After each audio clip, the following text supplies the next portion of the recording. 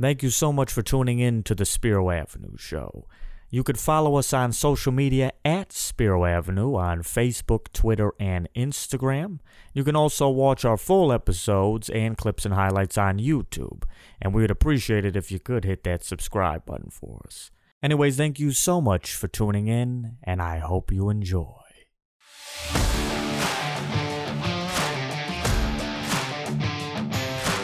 Coach Hazelton is a great coach. He cares. He loves football. He loves us. I've never really been with two better football minds, especially Coach Hayes. Football people love him. I've never heard a bad word about Scottie Hazelton. Really, we're looking for this is to say, hey, we want to be the hardest playing defense in America. We got to go ham, and we got to work on getting there, okay? Play with relentless passion to get to the ball. That's the number one thing you want to see out of every defense. The guys work so hard, they'll go out there and hit anybody. We want to be the hardest playing dudes in the world, you know what I mean? Well, I want to be the hardest hitting broadcaster in the world. I don't know if I'm quite there yet, and I am sitting across from a former seasoned pro in that regard. So I am the captain and the president, vice president, and secretary of the Scottie Hazelton fan club, which predates having met you or even spoken to you. But now that you are here, Brooke Hazelton, I'm thrilled to have you. I think we've become maybe something in the acquaintance basket, perhaps. But it's an honor to have you, wife of Scottie Hazelton. Welcome. Thank you. Thanks for having me. I'm excited to be here. Go ahead. Sorry, I agree. I think we're on the road to friends. So yeah, we're getting there. I got to really watch my P's and Q's. I don't want to blow it, with this blossoming friendship we're working on. So, I know you are the seasoned pro with that, news background. So I'm going to try to be on my best broadcasting behavior. So this is honestly a show I wanted to do in some form for a long time, even before your husband was hired here. I've been fascinated for a long time by the coaching wife angle because I know the guy side of, oh, we're on the road X amount of hours, recruiting, especially, college is different from the NFL. I know you've done both. You're constantly on the road. It's never the off season. That's why so many guys leave. And what's the other side of that? You are the other side of that because especially in your case, you have, I think, 4 kids, right? 4 kids, yes. What is that like? Can you tell me a little bit about the just experience, day to day? How do you kind of get through your daily schedule? I know with my own kids, we're constantly you take this one to this appointment, vice versa. You don't have that teamwork, I don't think, right? It's mostly a Brooke Hazelton show. Yeah, well, I have teamwork at different times of the year, for sure. There's summers he's around for 3 or 4 weeks. And, season, of course, is really difficult, really lots of hours. And then recruiting, there's all these sort of cycles of football, right? And each one has a different schedule. So right now we're in the recruiting, and it's not the best time, but it's not the worst. And I don't know, Scottie really, really makes up for it. He's definitely a quality over quantity because he has to be, but he does a good job. And even though he's not there often when he is, we know it and we're happy. Well, I can vouch for him because I've known him for 17 minutes. And he seems like a great guy because he's out there watching the show in our lobby, if you want to call it that. So on this topic, I put together with Ben, our producer, kind of a mashup of coaches' wives, over the years talking about the experience. I'm curious. I want to run that and curious if it's sort of reflective of your experience as well. Ben, can you run that for us? You just can't even comprehend what these coaches go through and commit themselves to. On July 13th, my husband went back to work in the office, and his next full day off will probably be Christmas Eve. Your husband is not there for you on a lot of things to just really do life with you. It's a lot of fun, but it's a very lonely life. I have a sign that says we interrupt this marriage for football season. Oh, yeah. I love that sign. I've seen that sign. Don't bring up a loss. If I see you, don't bring up. I remember that time you don't bring it up. I looked at Terry and I said, in your wildest dreams, did you ever believe that would ever be a part of 3 national championships? And she says, honey, you're not in my wildest dreams. Yeah. So, that's we ended on a lighthearted note, but I thought, to me, the most interesting thing we came across, and it was in that, segment, was that part about don't come up to me after a loss, don't mention a loss. And, we cut it, obviously, but all 6 of the wives are saying oh yeah, that's the last we want. We could be 10-1. Everyone's talking to us after the one. Is that something that's kind of tough for you where Michigan State does something, it has nothing to do with you at all? And it does have something to do with your husband, but he may have nothing to do with why they lost, but you're kind of like answering for it in a way. Is that something you experience? Sure. Yeah, for sure. Especially just like in a day-to-day, like taking the kids to school and, just lots of questions we field from just people we know, parents at the school and stuff like that. But as far as Scottie, like, I'm not sure which wife it was that said, don't ask him about a loss. He used to be a lot more, I don't know what the word is, a lot more grumpy when a loss came. And I think since we've had kids, he still feels those losses just as hard, but it's hard to come home and be mad when you've got 4 kids just thrilled to see you and running into your arms. So I've seen the change in that, like they help. Sure. I'm curious for like the difference that you might, maybe there's no difference, but from my understanding, like Colin Cowherd is my personal favorite broadcaster, FS1 now, long time with ESPN, but he told this story with ESPN execs regarding Dick Vitale. And he said, Dick Vitale, this guy traveled with them for 20 years on the road, all these towns, this ESPN guy. Dick Vitale has never once, according to this guy, been approached negatively. Everybody loves him. He's Dickie V. But you go on Twitter and it's like, oh, his shtick is old. It's not that they hate him personally, but it's like, oh, like, shut up, Dickie. Like, just retire.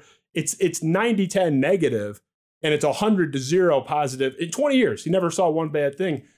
There is negativity on Twitter for everybody. I mean, not just your husband. I mean, Tom Brady. Tom Brady gets shit on Twitter. I mean, if Tom Brady's not safe, no one is. Right. Have you ever had that experience where someone's come up to you negatively in person? Like, I don't mean asking about a loss. I mean, like, what the hell's wrong with your husband's defense or anything crazy like that? Thankfully, not in person. Probably because they don't know who I am, right? But but definitely on Twitter. I think you and I talked about that a little bit this fall, and it got interesting for sure. Why are they messaging you? I mean, why bother you though? I don't know. Like what did they say? I know we talked about it. I never got a quote. You just said you were getting stuff like. Yep. One guy wanted me to let my husband know that he's the most hated man in Michigan, and he hoped he got AIDS. That was one of them. So just really, it's like. You kind of have to, we've always sort of laughed at stuff like that. And, I think there's an article at one point that referenced like, hey, Dad, did you know you're a big fat loser? And, people will say things like that and we'll tease Scottie about it. And we just kind of have a good time with it and try not to take it too seriously. But yeah, those direct messages got a little much this year.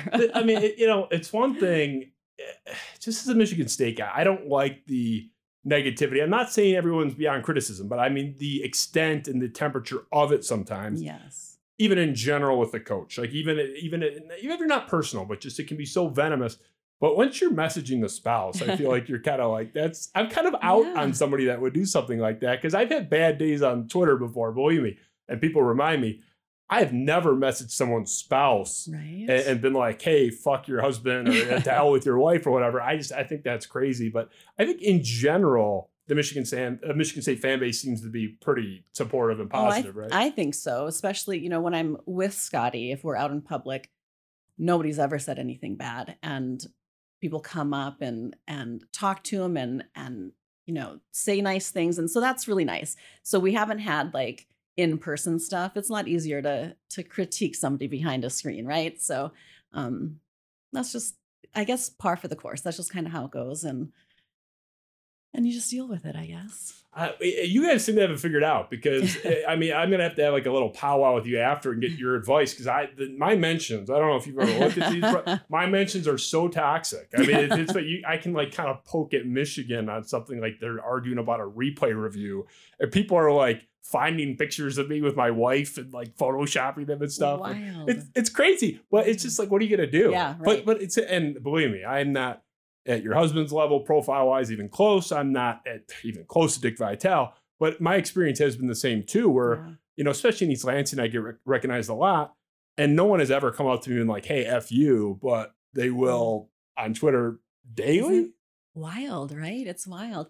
It just, it's fans are passionate, and thank God they are, right? Like, what's better than a passionate fan? Not much, but sometimes it gets over the line, and maybe that person just had a bad day. That, I guess that's kind of how I take it. Like, I wouldn't do it. I wouldn't message somebody's spouse, but maybe they had a really bad day. And I just try to look at it as like, well, they love Michigan State, and there's the silver lining. Everything has a silver lining, and that's it for me. They love Michigan State, and we're lucky to have the passionate fans we have. Well, I agree with you on that part. I got to tell you, some of the people in my DMs and mentions, they're having a lot of bad days, because it's like 6 out of the 7 days a week, and I don't know if they just they rested on the seventh day like God, or what was going on. But yeah, it is kind of wild. But I did see it start to transition, in particular, your guys' case and your husband's case mid-season, and that started to kind of flow in a more positive direction.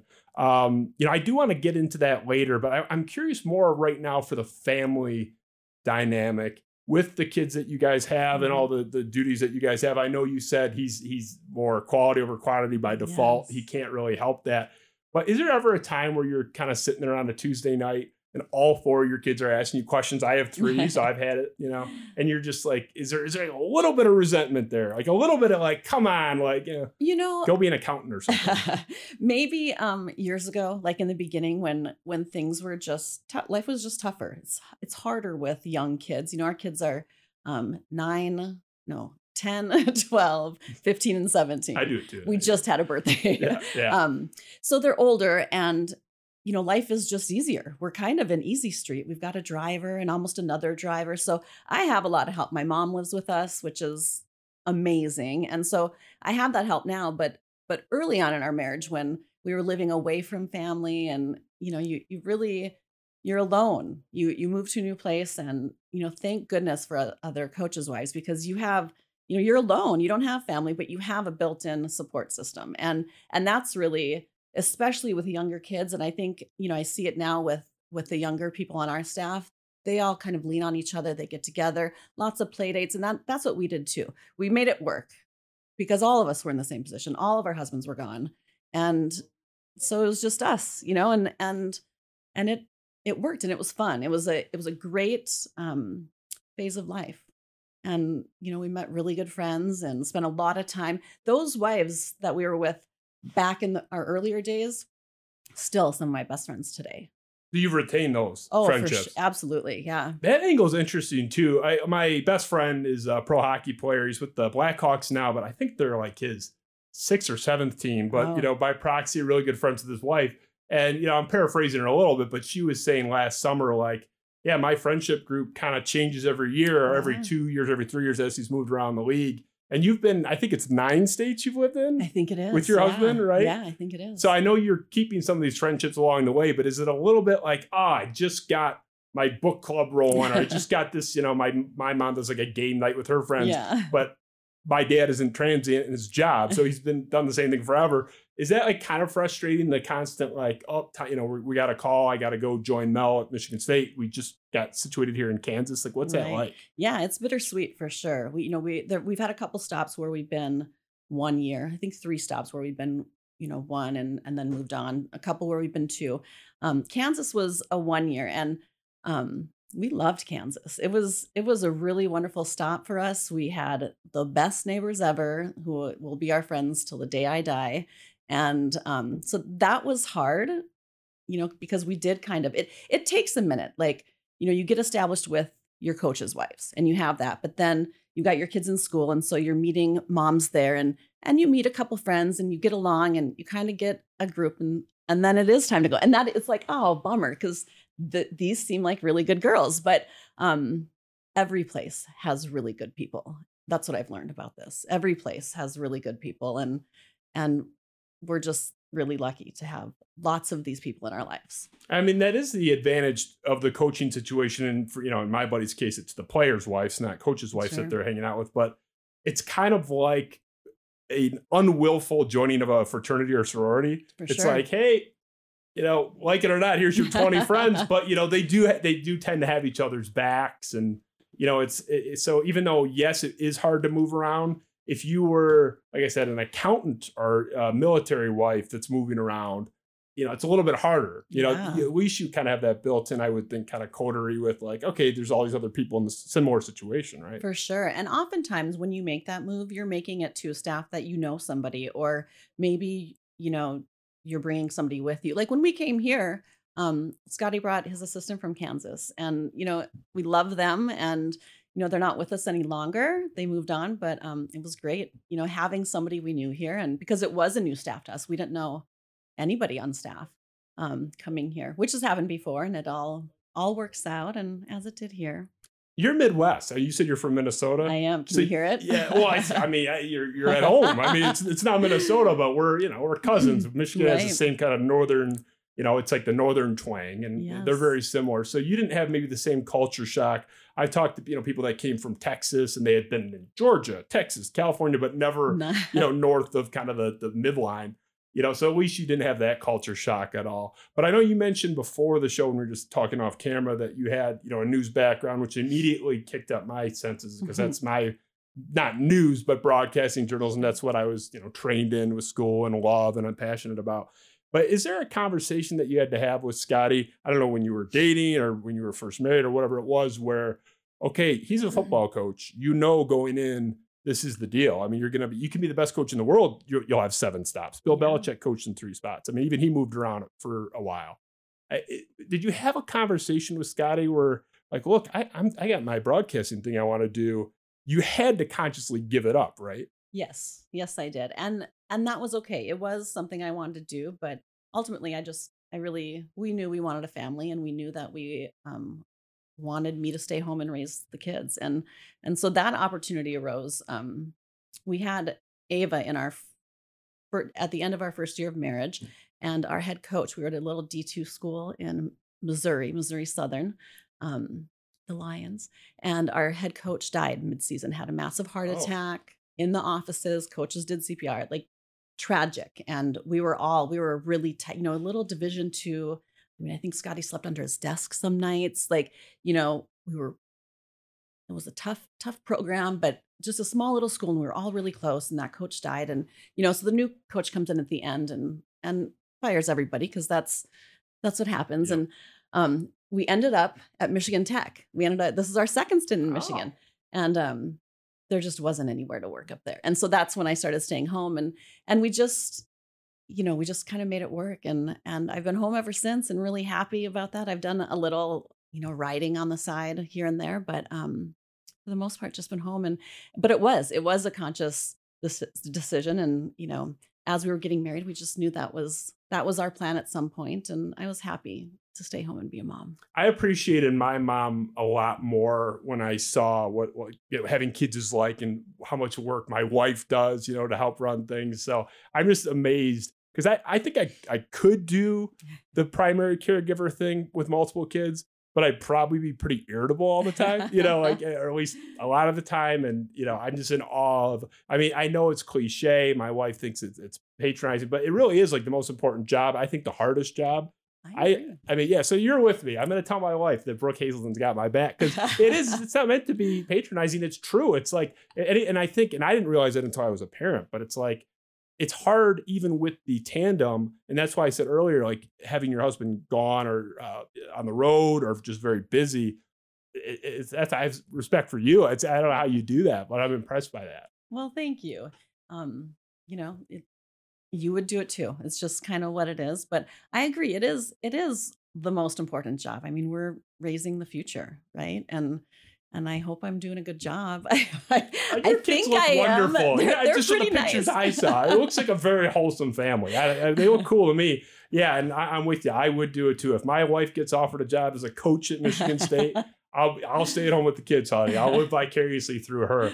So I'm curious. We talked about the family angle, sort of the pressures on you, if at all, of, for lack of a better term, avoiding controversy. It's sort of a politician's wife conundrum where, the politician could be one of the 5 on the planet that are, squeaky clean, but then of course the spouse goes and has like a mean tweet or something. Yeah. So we pulled a couple examples of other coaches' wives getting into hot water. I'm curious kind of your reflecting on that and how it affects your behavior at all, if you have to think about that stuff. Ben, can you run that real quick? This video is lighting up social media. It shows the head coach's wife kissing players on the University of Florida football team. It's a game day tradition. Some are calling it gross and disrespectful. I think a high five is cool. I'm going to say no bueno on the hugs and kisses. Sports blogger Karen Phillips accuses the coach's wife of sexually harassing the football team. Of course, grown-ups can get just as carried away. Her name is Lynn Marshall, and she's the wife of the coach of the Wichita State team. Security reportedly had to be called 3 times after she was allegedly overheard screaming curses at the opposing team, Kentucky. Witnesses said she was escorted out after security came back a 4th time. His wife, Shelly, had a little message for you saying, newsflash, or maybe not, he gets none of my attention, should get no one else's either. I don't listen or watch him or his network anymore. Yeah, you know what was interesting? The reason why you couldn't put that tweet up is that after Urban was asked about it Monday, Shelley Meyer deleted the tweet. When your husband left his coaching job, where did he come and work? To the very network that you said you no longer want to watch. You didn't have a problem with ESPN then. So why do you have a problem with ESPN now? Because something happened at The Ohio State that every network under the sun discussed, and somehow we're the problem? So small sampling, but there's a ton of those stories out there where coach can do anything. Now, Urban Meyer actually did do some stuff, but yeah, and the coach can just be minding his own business and the spouse says something.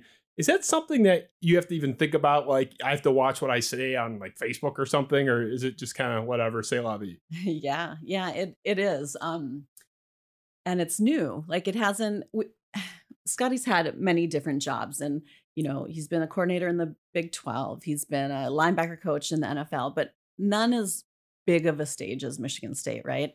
And so, I think twice often about what I tweet or write, or I don't ever want to be the cause of a problem at his job ever. That, you know, I don't ever want to be. I'm his support. I'm his wife. I don't ever want to cause a problem like that. So yeah, I definitely think long and hard. That video with her kissing the yeah. Now, I don't think she was sexually harassing. I think she's a mom and you look at those boys like they're your kids and you truly feel love for them. Like I love those kids. I like Jacoby decided to come back and I was like, oh yeah, you know, like I feel it in my heart, you know, just like their moms do, maybe not as strong, but that's just another mom kissing a kid. Well, that's all that was. Oh, I agree. And for the record, I was ready to kiss Jacoby when he said he was coming back too. So I can relate to her in that regard. So you relate to the mom kissing. You don't relate to the wife screaming,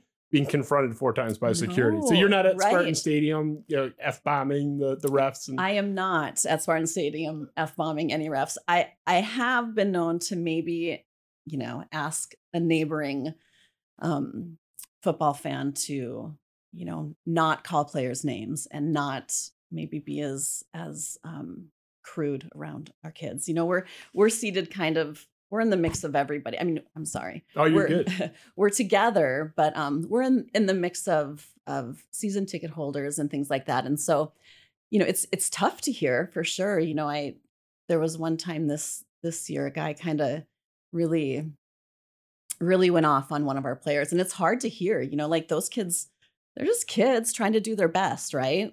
And that's really where, if I ever would get mad at somebody, that's when it's going to happen, that they're saying something awful about one of the kids. Like I get that, you know, you have a real feeling of protection for these kids and you want them just like your own kid, like you just want them to do their best, and you know they want to do their best, and it's tough when you hear somebody shouting negatively at them, you know, grown men shouting at kids playing football. It's wild to me. Yes. And here's the thing that's what makes me think about is you're talking about, obviously Twitter was a thing for a while, you know, people messaging you, whatever, idiot, fan, whatever, that's going to be in, you know, perpetuity forever. That predates Twitter. Unfortunately, that's always going to be a component. But you guys, and I know you can't get into the nitty gritty. I told Darian, I know you can't get into the nitty gritty when Darian Harris was here. But the Michigan incident this year, I think you guys had that in spades in terms of that negativity and people going after the kids. And Xavier Henderson, and you have to take my word for it, go on the guy's Instagram right now and see, you may have to scroll back a couple photos, but see what people were saying on his post in that week. Xavier Henderson was the guy that broke up the scuffle and told the guys to get to the locker room. He was facing racist remarks and threatening remarks. Not, I'm going to kill you, but like, hope you get killed kind of stuff. Hope you get run over. That was the guy who, and not that anyone deserved it, but that was the guy who was breaking it up. I mean, did you have some sense, did you see it in your household at all where everyone's kind of coming down at us or on us and coming after us? And they got this wrong. Jacoby Woodman's a great guy. He's not this terrible person people are saying. Did that weigh on you at all? It did. My heart hurt for the kids because like X, what a great kid. He is a great kid. And I saw that stuff too. And how sad that somebody would think those things, number one, and then say them, number two, and number three, at a college kid. Like, come on. I'll never understand that. But yeah, the negative stuff about Jacoby's a wonderful kid. I mean, he is. These are really good kids who had, maybe an off night. They made a mistake, and that happens, right? Like, that just happens. They're still good kids. My heart hurt for the negativity they were facing because I know that they're not inherently bad, right? They're good kids who got caught up in something. That's all. Well, this is our 75th episode. It's not always a solo guest. We've had some repeats, but we've had, with our multi-panels, probably over 100 guests. But I had Jacoby on with Darius and X 5 or 6 days before the game this year. And I said afterward that night that Jacoby Woodman is either first or second on my nicest people I've ever had in list. I mean, really only Kenneth Walker's even close. They're similar level. Like Jacoby, yes, sir, no, sir. I told him, like, hey, Eddie, soldier, you're fine. He was so polite and nice and open, hey, you can ask me whatever. And honestly, he was one of the one or two nicest people I've ever had come through. And then obviously, I'm not going to get into the stuff that happened in that, 15 seconds or whatever it was, but suddenly he's not in our house, but outside of our house, a pariah. And I'm not anyone's mom. I don't have any official affiliation with the university, but I felt defensive too, as someone that met him and cares about the school. And I had to think that week was just tough for you guys because, and this is the key point, you didn't respond. Nobody responded. I'm astounded that all the players, coaches, wives, administrators, their wives, their friends, there wasn't one person with a direct tie, either they're employed or their spouses, to the university that came out and commented on that. You guys had the most Fort Knox thing ever. So, did you feel kind of like, I want to push back on this, but I can't? What was that like?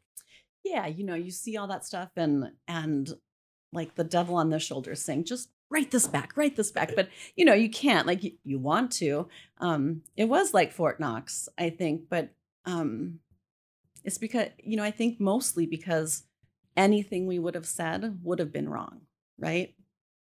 It wouldn't have mattered. So that's probably the biggest reason why nothing was said. It wouldn't have been okay, no matter which way it went. Well, right? The proof of that is within 24 hours, you had an apology, suspensions, admission of culpability.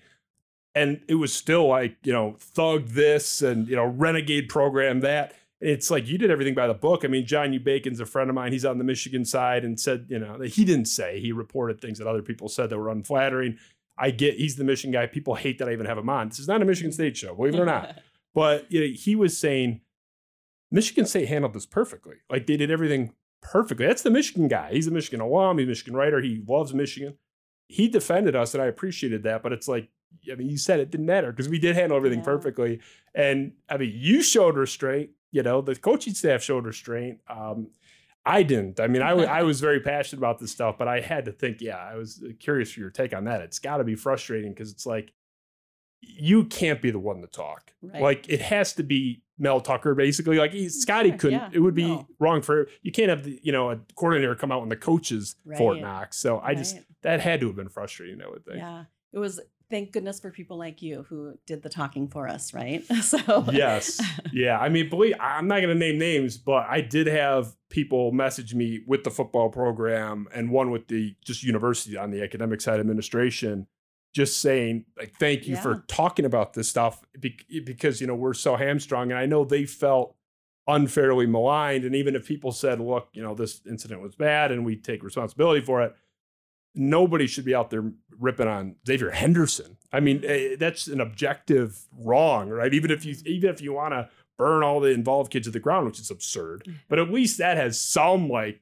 correlation and connection and rational thought, and they felt really hamstrung. And, I don't know if there was one company-wide or university-wide email with you guys where it was like, hey, everyone be quiet, but nobody talked. Yeah, no, there wasn't. But I think everybody just kind of knew, it was such a tough situation. And it was tough. But X is a great kid. And that's I love that really, guy. really sad that people treated him like that. I think it just, that just allowed the rivalry to keep being as mean as it was. I've never seen as crazy of a rivalry as this one. Every place we've been. This is intense. You've been around the country, so that says something. Yeah. This is should we cancel the rivalry for a year? Did you see that proposal? I saw people were talking about that. Yeah. You don't think we should cancel the game next year? No. Yeah. If we had won and we had Paul Bunyan not with a blindfold that's a maze blindfold in my studio, I'd be like, let's take a 5-year break and we'll just keep him in the trophy case for 5 years. But because we have to go get him back next year, so I'm a little bit of a hypocrite. I'd be a little bit more open to that. I'm not amenable to it while they have the trophy. But yeah, it is interesting. And the negativity, we talked about it earlier in a general matter with Twitter and stuff. And I mean, people were commenting. I would be talking about like the basketball team. Something about a complaint about the basketball team, general, or saying, hey, I don't think Michigan stacks up well against us this year or whatever. There were a couple examples, totally unrelated, nothing vitriolic at all. And my mentions are like, why don't you worry about your thug football program? So what are we doing? Like, what are we even talking about here? But that's I could push back, and I did, and I've made fun of these people, and that did not help, actually. Believe it or not, that did make things worse. So maybe the Fort Knox approach is the way to go, but it's not in my wiring to just sit there and take that. But you have kids. I dropped my daughter off right before Christmas break to school, and there's a kid that wears a Michigan shirt. He's in the lineup right next to her, and a lot of times I have like a state polo on or something. It's the morning, and he's always chirping me, this like 6-year-old, and he's 6, whatever. Like, I don't care. But my daughter said that, the kid wasn't being mean, but he was teasing her after the Michigan State game this year, like kind of, ha, what happened to you? Tell your dad, ha, or whatever. Yeah. And she didn't care. She was like, whatever. But it wasn't like a bullying scenario. I'm not trying to say that. But my point is, like, kids are aware of this stuff. She's 6, and the kid is like, ha, Michigan State lost. You have, I think was your youngest 6, you said? 10. 10. Okay. I don't know where I got that. So, obviously they're even more aware, and kids get unfortunately progressively meaner and stuff. Is that something, I guess, one of your kids ever come home and said, Mom, not specifically related to the Michigan game, but just in general, Mom, somebody said this, and like they're crying or they're upset, or is that something you deal with? Yeah. Not really. The boys, our boys are 10 and 12. And I think, like last year when we beat Michigan,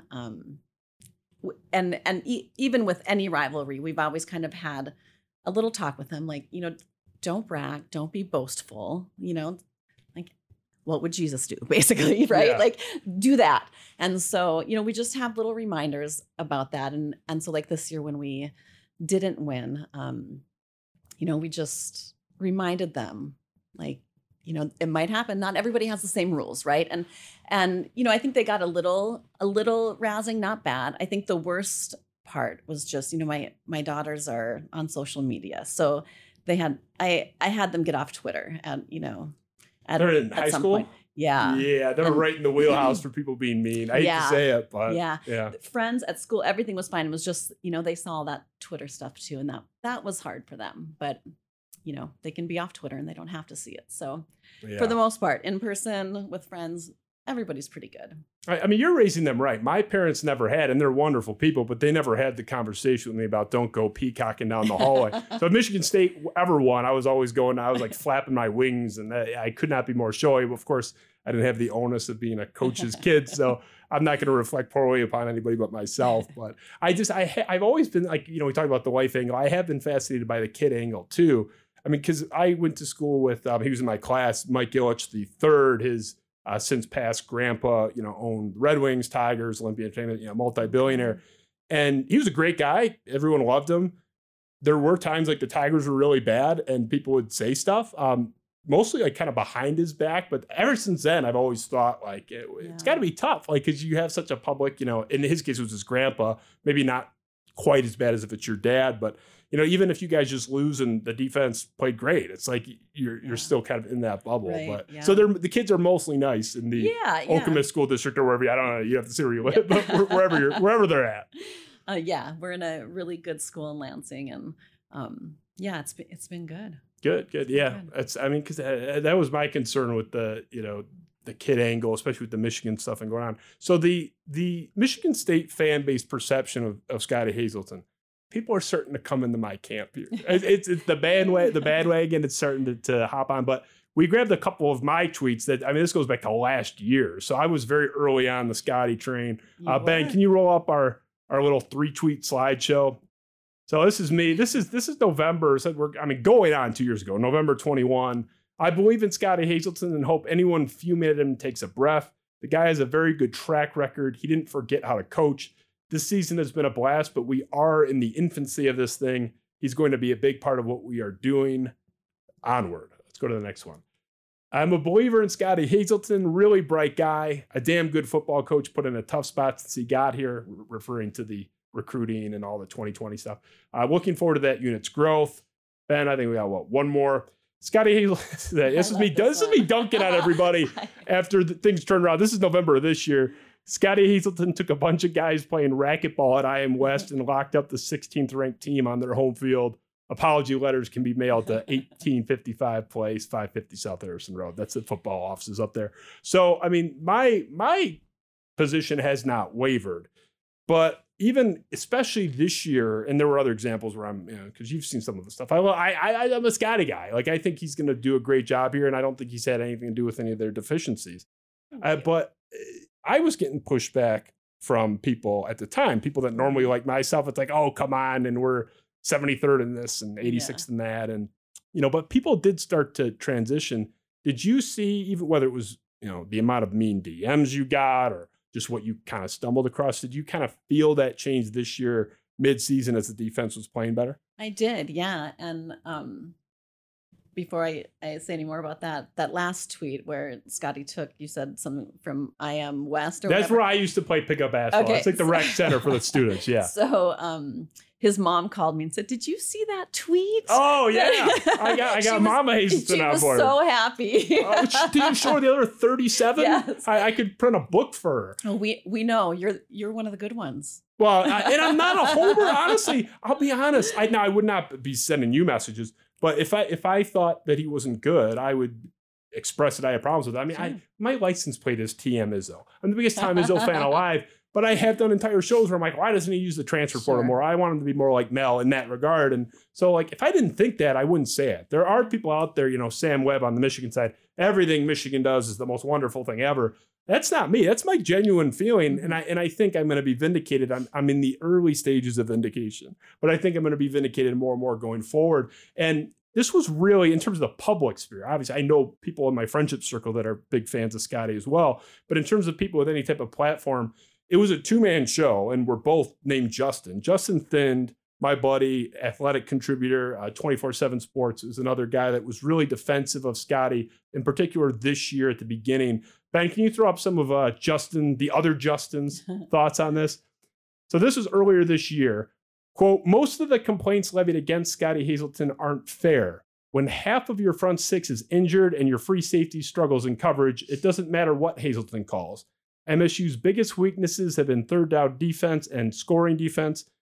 Hazelton's unit at Kansas State was second in the nation in the former and first in the Big 12 in the latter. He didn't suddenly forget how to coach.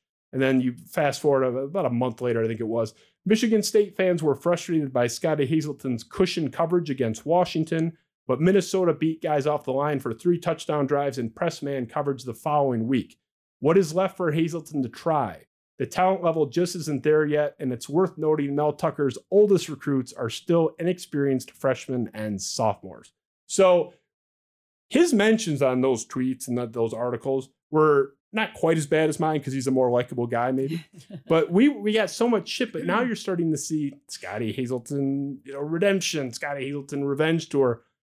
He didn't learn anything in week 6 this year, right? I mean, so you're kind of tethered to the irrational emotions of the fans. Are you able to just completely check out of that? Did it bother him when that stuff was out there? Yeah, no, he doesn't pay attention to any of that. He is laser focused. He really is. He's not a social media guy. He does it for recruiting, and that's about it.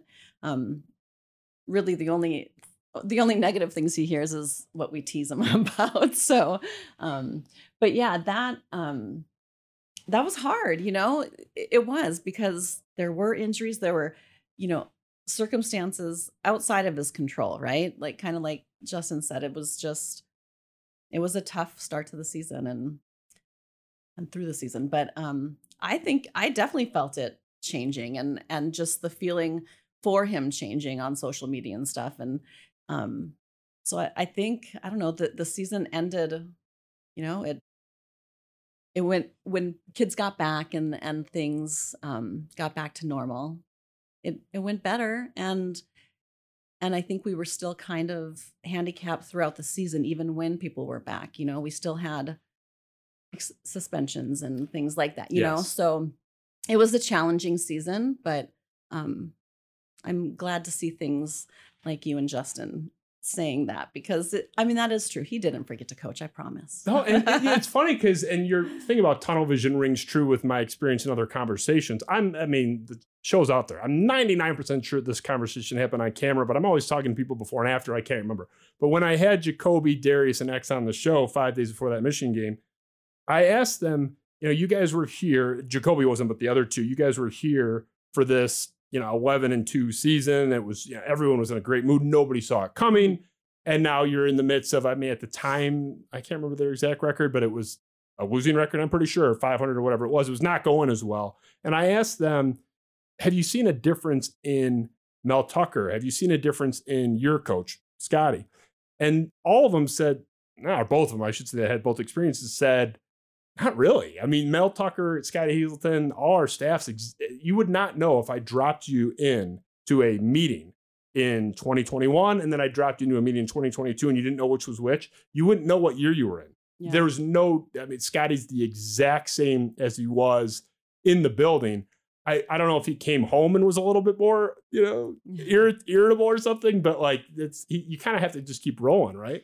For sure. And that, I think that's totally true. He just, and Tuck too, they do it. Like, they do what they do, and they are who they are, and that's what it is. And they do their job. They're working. Sometimes it doesn't, sometimes we don't get a W and sometimes we do, but the work doesn't change, right? Like, he found his how to coach book or whatever, right? Mid-season, he found his X's and O's book or something. But that's what people say. Now, you can have grace, and you guys do have grace, and you should have grace. I don't have that kind of grace. I was dunking on everybody when the defense was playing better, and I look forward to continuing to do that going forward. But yeah, you can't really get into that stuff. Let Odell Brenneman, I handle that. Odell Brenneman, I will grab the pitchforks for you. But I was disappointed to see some of that stuff, from our fans, especially really early. I thought it was really, really dumb last year. I pulled some of the examples of me calling people out last year. It's like, guys, been here for 5 seconds. I love D'Antonio too, but Hubbard was a little bare. Recruiting was way down. Mel Tucker's recruiting via Zoom I'm sure Scottie was participating in the Zoom recruiting, pitches as well. And it's like, can we give this guy 5 seconds? It's like, I don't see some stacked bunch of NFL first rounders back there and the coach is just fumbling around and can't figure it out. But I don't know. You have grace. I have a little bit less grace. I'll try to channel you more often going forward. But, and that's the thing with that job is if a plumber has a bad day at the office, no one's messaging the plumber on Twitter. They're definitely not messaging the plumber's wife. Yeah. Because they won't even know how to find the plumber's wife. And even if they did, they're not going to message his wife, presumably. You're kind of victim to or recipient of, if it's positive, sort of the experience that your husband has at work. I think that's, For sure. And, sometimes it's really fun that, you're right. I'm the victim or the recipient, right? And it's as much as it sort of sucks, it's so fun too. Like I love reading all the nice things about Scottie. That's so fun because I think he's the best person ever, the best coach, the best father, the best husband, just the best dude. And so I love that when other people can see that he's great, right? But so I love reading all the good stuff. And so I guess if I'm going to accept that, I have to accept the bad stuff too, right? I guess. I mean, I just hate when it's in-house. If somebody, from a different fan base wants to make fun of your coach, that's part of the game. I hate kind of the in stuff when it gets really, for one, it was just dumb to begin with. But even if it's warranted, like, don't message someone's wife. Like, come on, grow up. And then think of talking about your husband. I don't know what other people can think whatever they want. Don't say anything negative in front of the three guys I had on my show. Because, I mean, Darius was ready to throw down. And I have had guests on it. I'm not going to name names. I would never betray the trust. But I've had guests on my show that I asked them something. And they gave a wonderful political answer. And then after, it's like, hey, man, I don't really. It's like, it's not that they're lying, but it's a political, it's couched. That was not the case there. They were talking about this before the show, after the show. They were ready to go. Ben, can you throw a little excerpt from our show with those guys? And let's see what that looked like a few months back. There's a perception now that Michigan State has to get rid of Scottie Hazelton. That he sucks. He's horrible. You got to blow him out. I don't care what he did at Buffalo. Kansas State, get him the hell out of town. I think this is ridiculous. His track record, relatively short in that role prior, but was impressive.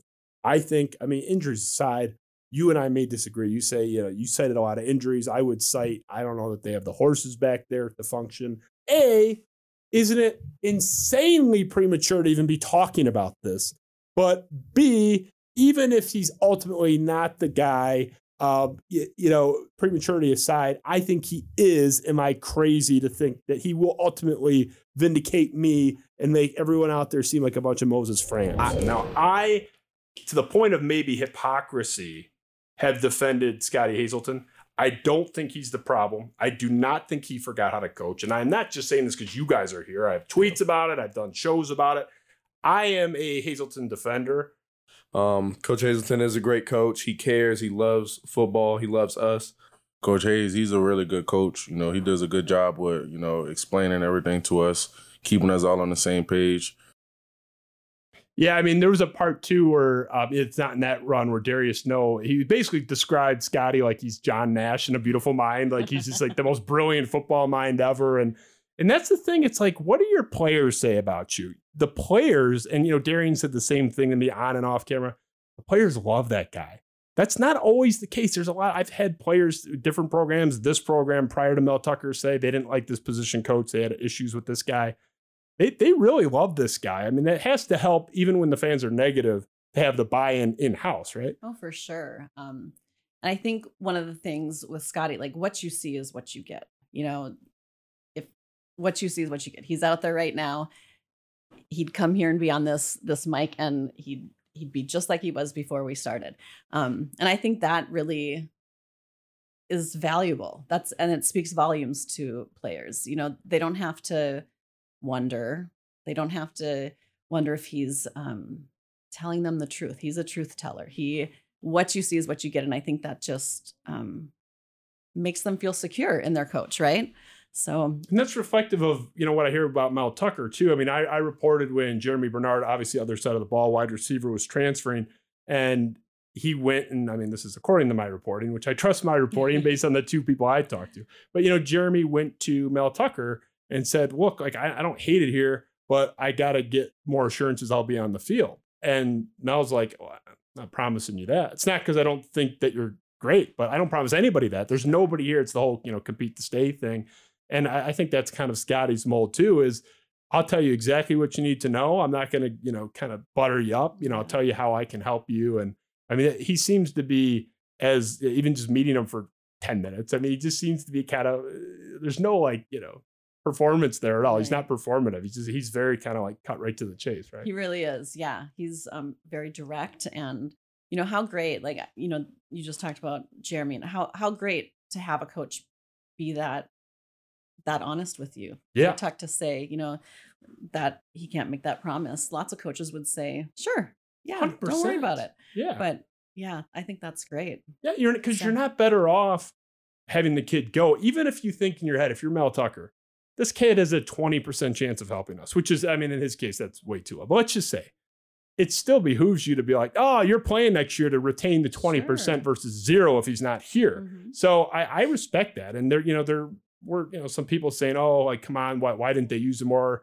Whatever. But it's like they should have given him some assurances. Everyone knows. Someone said everyone knows he's going to be wide receiver 2 behind Coleman anyway. Just tell him that. But that would kind of betray the entire ethos of the coaching staff here. I respect that. And there are some downsides to that, but I think on a long enough timeline, you benefit from that honesty. For sure. And, I call these players kids, but they're men, they need to hear the truth, and they should want to hear the truth. And I'm sure they do. And I'm sure they appreciate it too, that these are kids growing into men, and you have to treat them like that, right? Like, that's the recruiting trail stories I hear. I mean, Keaton Hauser was on the show telling me about this, like, and a little bit off air too, of, they're selling Michigan State and here's how we can help you. But there's no like kind of sort of shadiness or, stick with us, I'm getting you in by year 2. Like no one, I mean, Keaton said, no one promised me anything other than an equal opportunity. Right. Like that's the only, and there's sort of faith in that. It's like, look, if I go and take care of what I need to take care of, I'll be on the field. There's not only is there not favoritism, there's so almost maniacally anti-favoritism there. Yeah, I think it really promotes hard work, right? Like, if you're just expecting, if you just think, hey, I'm going to be number 2, I'm going to be number 1. Are you working as hard? I don't know. Maybe you are, but if you don't know, maybe that promotes extra work. I don't know. We need some bluntness in the fan base telling these morons. I saw a guy when I was looking. I was 90% of the way to using it in the show tonight, but I don't want to put this guy on blast. But there was somebody that had a tweet of it when I was looking for something totally unrelated to this. It was mid-year, it was like early October, mid-October, saying you absolutely have to fire Scottie Hazelton. This is ridiculous. He has to go. And then he had a tweet, which I looked up after stumbling across the first one. I'm like, I wonder what else this guy said about Hazelton. And it was like 5 or 6 weeks later, you absolutely have to keep Scottie Hazelton here. Like you can't let that guy look at the improvement. And we saw what happened. And it's like, if I had acted on your impulse, he would already be gone. And this decision, because he was like mad that someone else was saying like, oh, I'd move on from the coordinators. It's like, dude, 5 weeks ago, you were like, he has to go. And you are kind of like at the whims of these, roller coaster crazy fans. But yeah. It's the passion, right? It goes back to the passion. You have to appreciate that. But I think I know which one you're talking about. I saw that too. You saw it. I mean, I wasn't even looking for this guy. I stumbled across it. I was like, he's got his real name on there, which I automatically respect that. Even if you say something dumb, people know that's my cause celeb. And I get messages from people DMing me saying, look, I can't be out there, man. Like I work for this firm, I work for a big firm or whatever. It's like, that's fine. Don't call people thugs then. Yeah. Like, I mean, and you don't have to worry about it. Like, It's like, I have an employer too. Like I have kids I care about. I don't want to embarrass them. And, 10 years from now, someone Googles their dad and I said something ridiculous. And maybe I'm already guilty of that in some regard. But like, it drives me nuts. So this person actually had their real name on there. So it's like, and he wasn't messaging you that I know of. I don't know. We'll talk after. He wasn't. Yeah. So it's, but it's just funny. It's like, hey, jackass, if I had listened to you, this guy would already be gone. I mean, we had that, Ben, do we have that, the slideshow about Narduzzi? So Pat, do you know who Pat Narduzzi is? I do, yeah. Yeah, not direct predecessor, but a couple of years before he ended up, he's currently the head coach at Pitt. Yeah. He was our best defensive coordinator. And this was, 2009 in particular, but for a couple of years there, everybody wanted this guy like on a stake. I mean, everybody hated Pat Narduzzi in East Lansing. And it was kind of the same stuff. It's like the recruiting wasn't there. It was just starting to pick up. Everyone wanted him gone. Ended up becoming one of the best defensive coordinators in the country. Michigan State fans flipped to where they're having panic attacks that someo's going to poach him, which eventually they did. He kept getting raises. Ben, do we have that? I can't remember if we pulled that or not. We do. So this was Moses Fram. What a name. That is his real name, too. This is Moses Fram in 2011. Fuck Pat Narduzzi and fuck Dan Roche, our offensive coordinator. Get some new defensive and offensive coordinators now. So that's September of 2011. Going to January. Fuck is Texas A&M about to hire Pat Narduzzi because there was a rumor Texas A&M was interested. This guy's same guy. couple months later, what the fuck? Why are they even looking at this guy? Let's fast forward. January 2012, please don't let Narduzzi go. We must pay the man. Oh. This is later at the end of that year, 2012. Narduzzi pulls himself out of the Boston College head coaching position. Thank God. Look at Moses Fram. Was that the last Moses Fram, Ben, or do we got more Moses? That poor guy. He's really... That it. I mean, but that was the thing. And you can see that. 2014. We're probably going to lose Narduzzi this year. I'm sad, but I'm also happy for him. He's earned it. This is the last one. This is after he's gone for Pitt. And Pitt's number 1 in sacks, number 7 in total defense. This is a reporter at Pitt talking about how great the Pitt defense is doing. And Moses Fram chiming in 4 years after, wanting the guy dead. God, I miss you, Narduzzi. And that's what the 6 or 7 act play. But I think we're kind of like on the second or third Moses tweet now. Like, where are you at on the Moses timeline? Where's Moses today? I haven't Moses' heard from him. account. It's funny you ask. I looked because Moses, that we pulled that from a different show I did like a year ago, and then we kind of recycled it. I went to get his Scottie Hazelton thoughts, and he has since gone private. I don't know if it's because of my show, because he was public when I pulled him. But I have no idea what he thinks about Scottie. I should try to follow him. He's got like a protected account or whatever. But yeah, I don't know. I'd be curious if he's like, it'd be funny if he's, do you think he learned? I don't know. I mean, because if he's out there saying this guy's got to go, let's get rid of him regarding your husband, I would want to throw that graphic at him and be like, hey, maybe he's learned. Hey, guys, I was really hard on Narduzzi and you got to give the stuff time. But I don't know. I'd probably give him a little bit too much credit. So I want to wrap there in terms of the body of the show. I know you've never missed an episode of our show. We do, so you already know this, of course. But we do a quick speed round. It's similar to word association, but you can talk for more than 2 seconds. We're just gonna hit a couple of real quick ones. You got a couple more minutes? Is that okay? You got it, yeah. Let's run the speed round, Ben.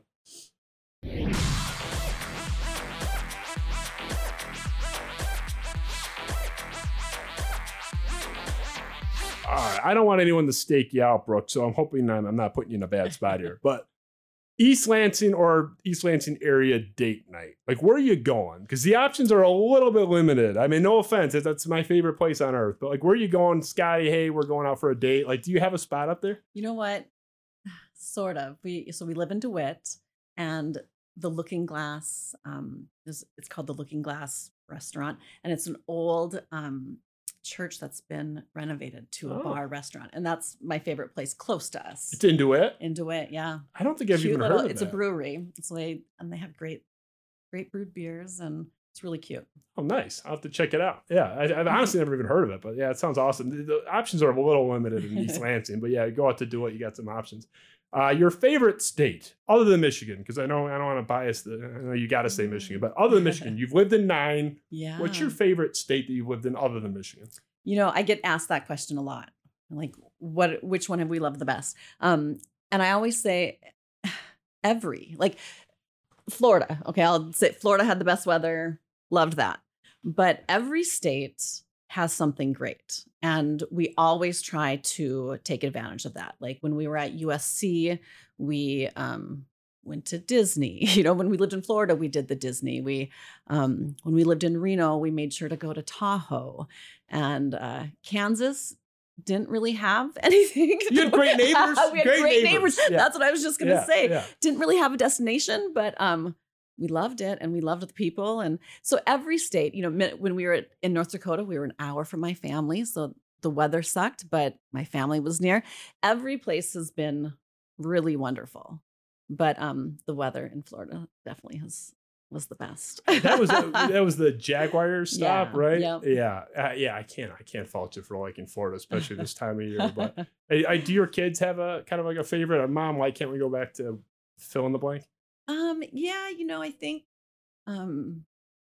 my kids asked to go back to Wyoming. The boys did the other day, but none of our friends are there. They associate it with the friends we had there, but they're all gone. So I think probably Florida, really, because our oldest was maybe like 10 when we lived there, and we got annual passes to Disney, and we went 27 times our first year. Oh. So we take advantage of They what lost that money on you guys. Yeah, we made Yeah. money on Disney. The Yeah. only people to say so.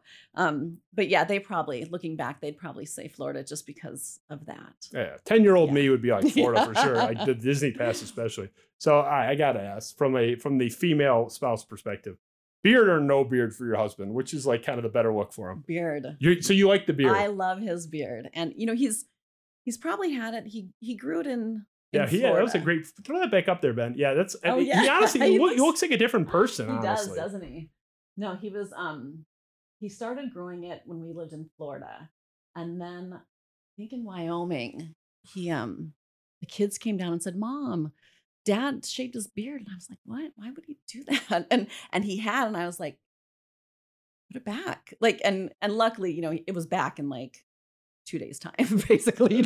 He grows fast, but yeah, I love his beard. Okay, yeah, I'd say I can't rock that beard if I wanted to. When I try, it looks like pencil shavings. And it does not look attractive at all. And yeah, so I can't rock the beard. But he's so iconic now. It's almost like Michigan State fans would be mad if he lost it now. So I'm glad you're in support. He wears it well, doesn't he? Oh yeah. And it adds, especially like you got to have a coordinator with some kind of like defining characteristic. I like having like the Ryan brothers were the same thing in the NFL. It's like you have to they have like kind of the long hair and stuff. Rob Ryan, the long hair, and yeah, I like having some like kind of. You gotta have like a personality trait that's reflected somehow like visually in those spots. It's just fun to have a defensive coordinator with a giant beard. I'm glad you're on board, because if you're like, I beg him every day to shave it, I love it. Yeah. And it is very reflective of who he is. He's kind of lumberjacky and outdoorsy, and he's just a dude.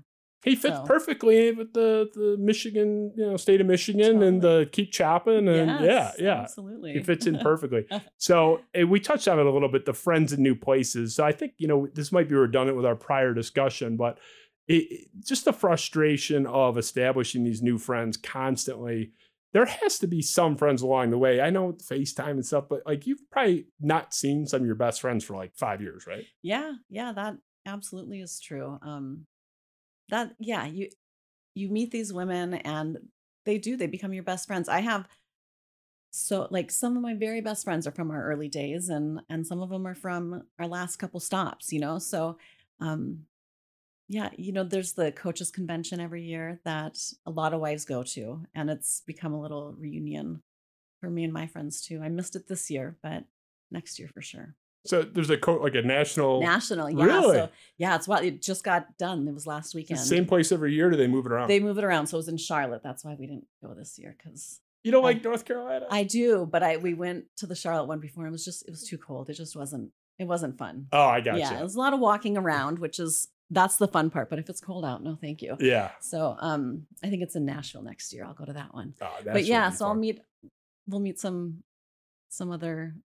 friends will go with their husbands, and then the guys just go, it's like every football coach from Division III up to Division I is in Charlotte that weekend, and they drink a lot of beer, and we wives have a nice time, and yeah, it's good. It's good. It's kind of like an informal reunion for you guys too. Yeah, for sure. You have a central location to kind of gather and congregate once a year. That's awesome. We'll finish your last one.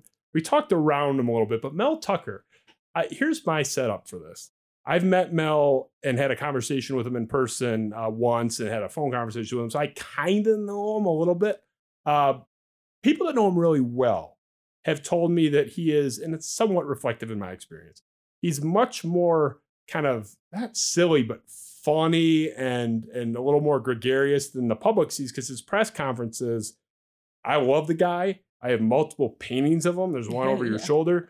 It's a little bit of an Ambien experience. He kind of rocks you to bed. He's just not a really dynamic guy in that setting, but you get him in the locker room, and you can see that in the videos that they post publicly. In a personal one-on-one setting, 2-on-1, whatever, he tends to be more gregarious. He was talkative with me when I met him. What's your kind of experience with Mel Tucker? What's he like just as a guy? He's kind. He really is. He and his wife are really wonderful people. We for sure have the best dressed coach in all of college football. Oh yeah, everyone already. I didn't need to bring you on for that. Right? Everybody already knows that. But, gosh, his shoe collection alone, I love it. No, he's great. On recruiting weekends after the dinner, or sometimes we have the dinner in their basketball court at their house. And then there's a social afterwards, and he's, just walking around the whole time, checking on everybody and making sure everybody's good. And yeah, he's a great guy. Did you catch wind of on a totally unrelated note, did you catch wind of the LSU Mel Tucker stuff last year? Yeah. Did that make your wheels turn at all? I just didn't think, I don't know how serious all that was. I don't know what that was. It seemed, it never felt like it was going to happen. To me, it feels like Tuck's at Michigan State, and he's committed, and he has a job to do here. And that's the impression I get from him, that, he's I heard the interest on was that. real Yeah. on the other side. Was it? On the other side. Oh, yeah. I'm sure. Yeah, I can't speak. Sure. I don't know. I don't have a source with Mel or Yeah. anything. But LSU really, it wasn't a formal offer on the table. They wanted to meet with them, and there's conflicting on whether they actually had a conversation. I told the source I trust more said that there was a conversation with the agent, but not Mel, and just kind of taking a temperature. And Mel was kind of like, look, have the conversation. That's what my agent's there for. But that's what I was told. I don't know for a fact, but it is interesting because I would think someone like you and, the coach's wives have a little bit of that. Here we go again. Am I packing up? So. Yeah, that's kind of, it's like, oh, is it, will we go? Will we stay? Will we go somewhere else? But I heard about that, but nothing. Yeah, it didn't seem. I'm sure it doesn't surprise me that they'd have great interest in Tuck. He's a good coach. Yeah, and especially after that year we had, that was so fun. Oh my God! It was so unexpected, and I was on here saying, like, please, if you go 6-6, I'll throw a parade, and they end up winning 11 games. And yeah, last year was so fun. Well, I'm glad Mel Tucker's here.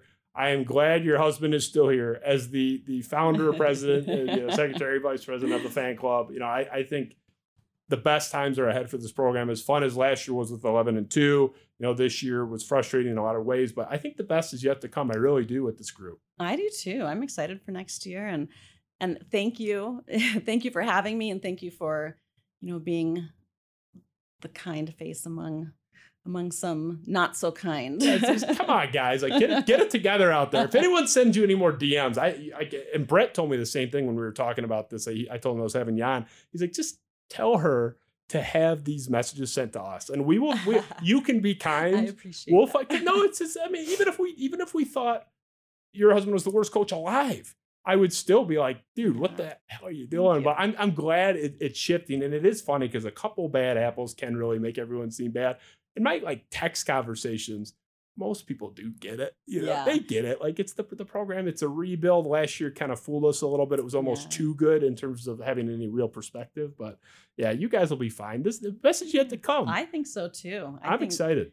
For sure. It's going to be a really fun year. Brooke Hazelton, I appreciate you, seriously. Thank you. You came a long way to be here. I had a driver. His name was Scottie. Was he a good driver? I don't know. Great driver. It's a bit of a haul, so I appreciate you coming this way and late at night on a weeknight, and appreciate date night for us, Yeah, well, this I don't know if it was the Looking Glass. I don't know if this stacks up to the Looking Glass. I think this is all this at Michigan State stuff. I think it's better, right? The decor is certainly better. Yeah. But I don't know about the beer. I think it's like Miller Lite and then a bunch of liquor on that bar counter. But I really appreciate you, and respect to your husband for dutifully waiting outside while we did this thing, and really continued success to you guys, your family.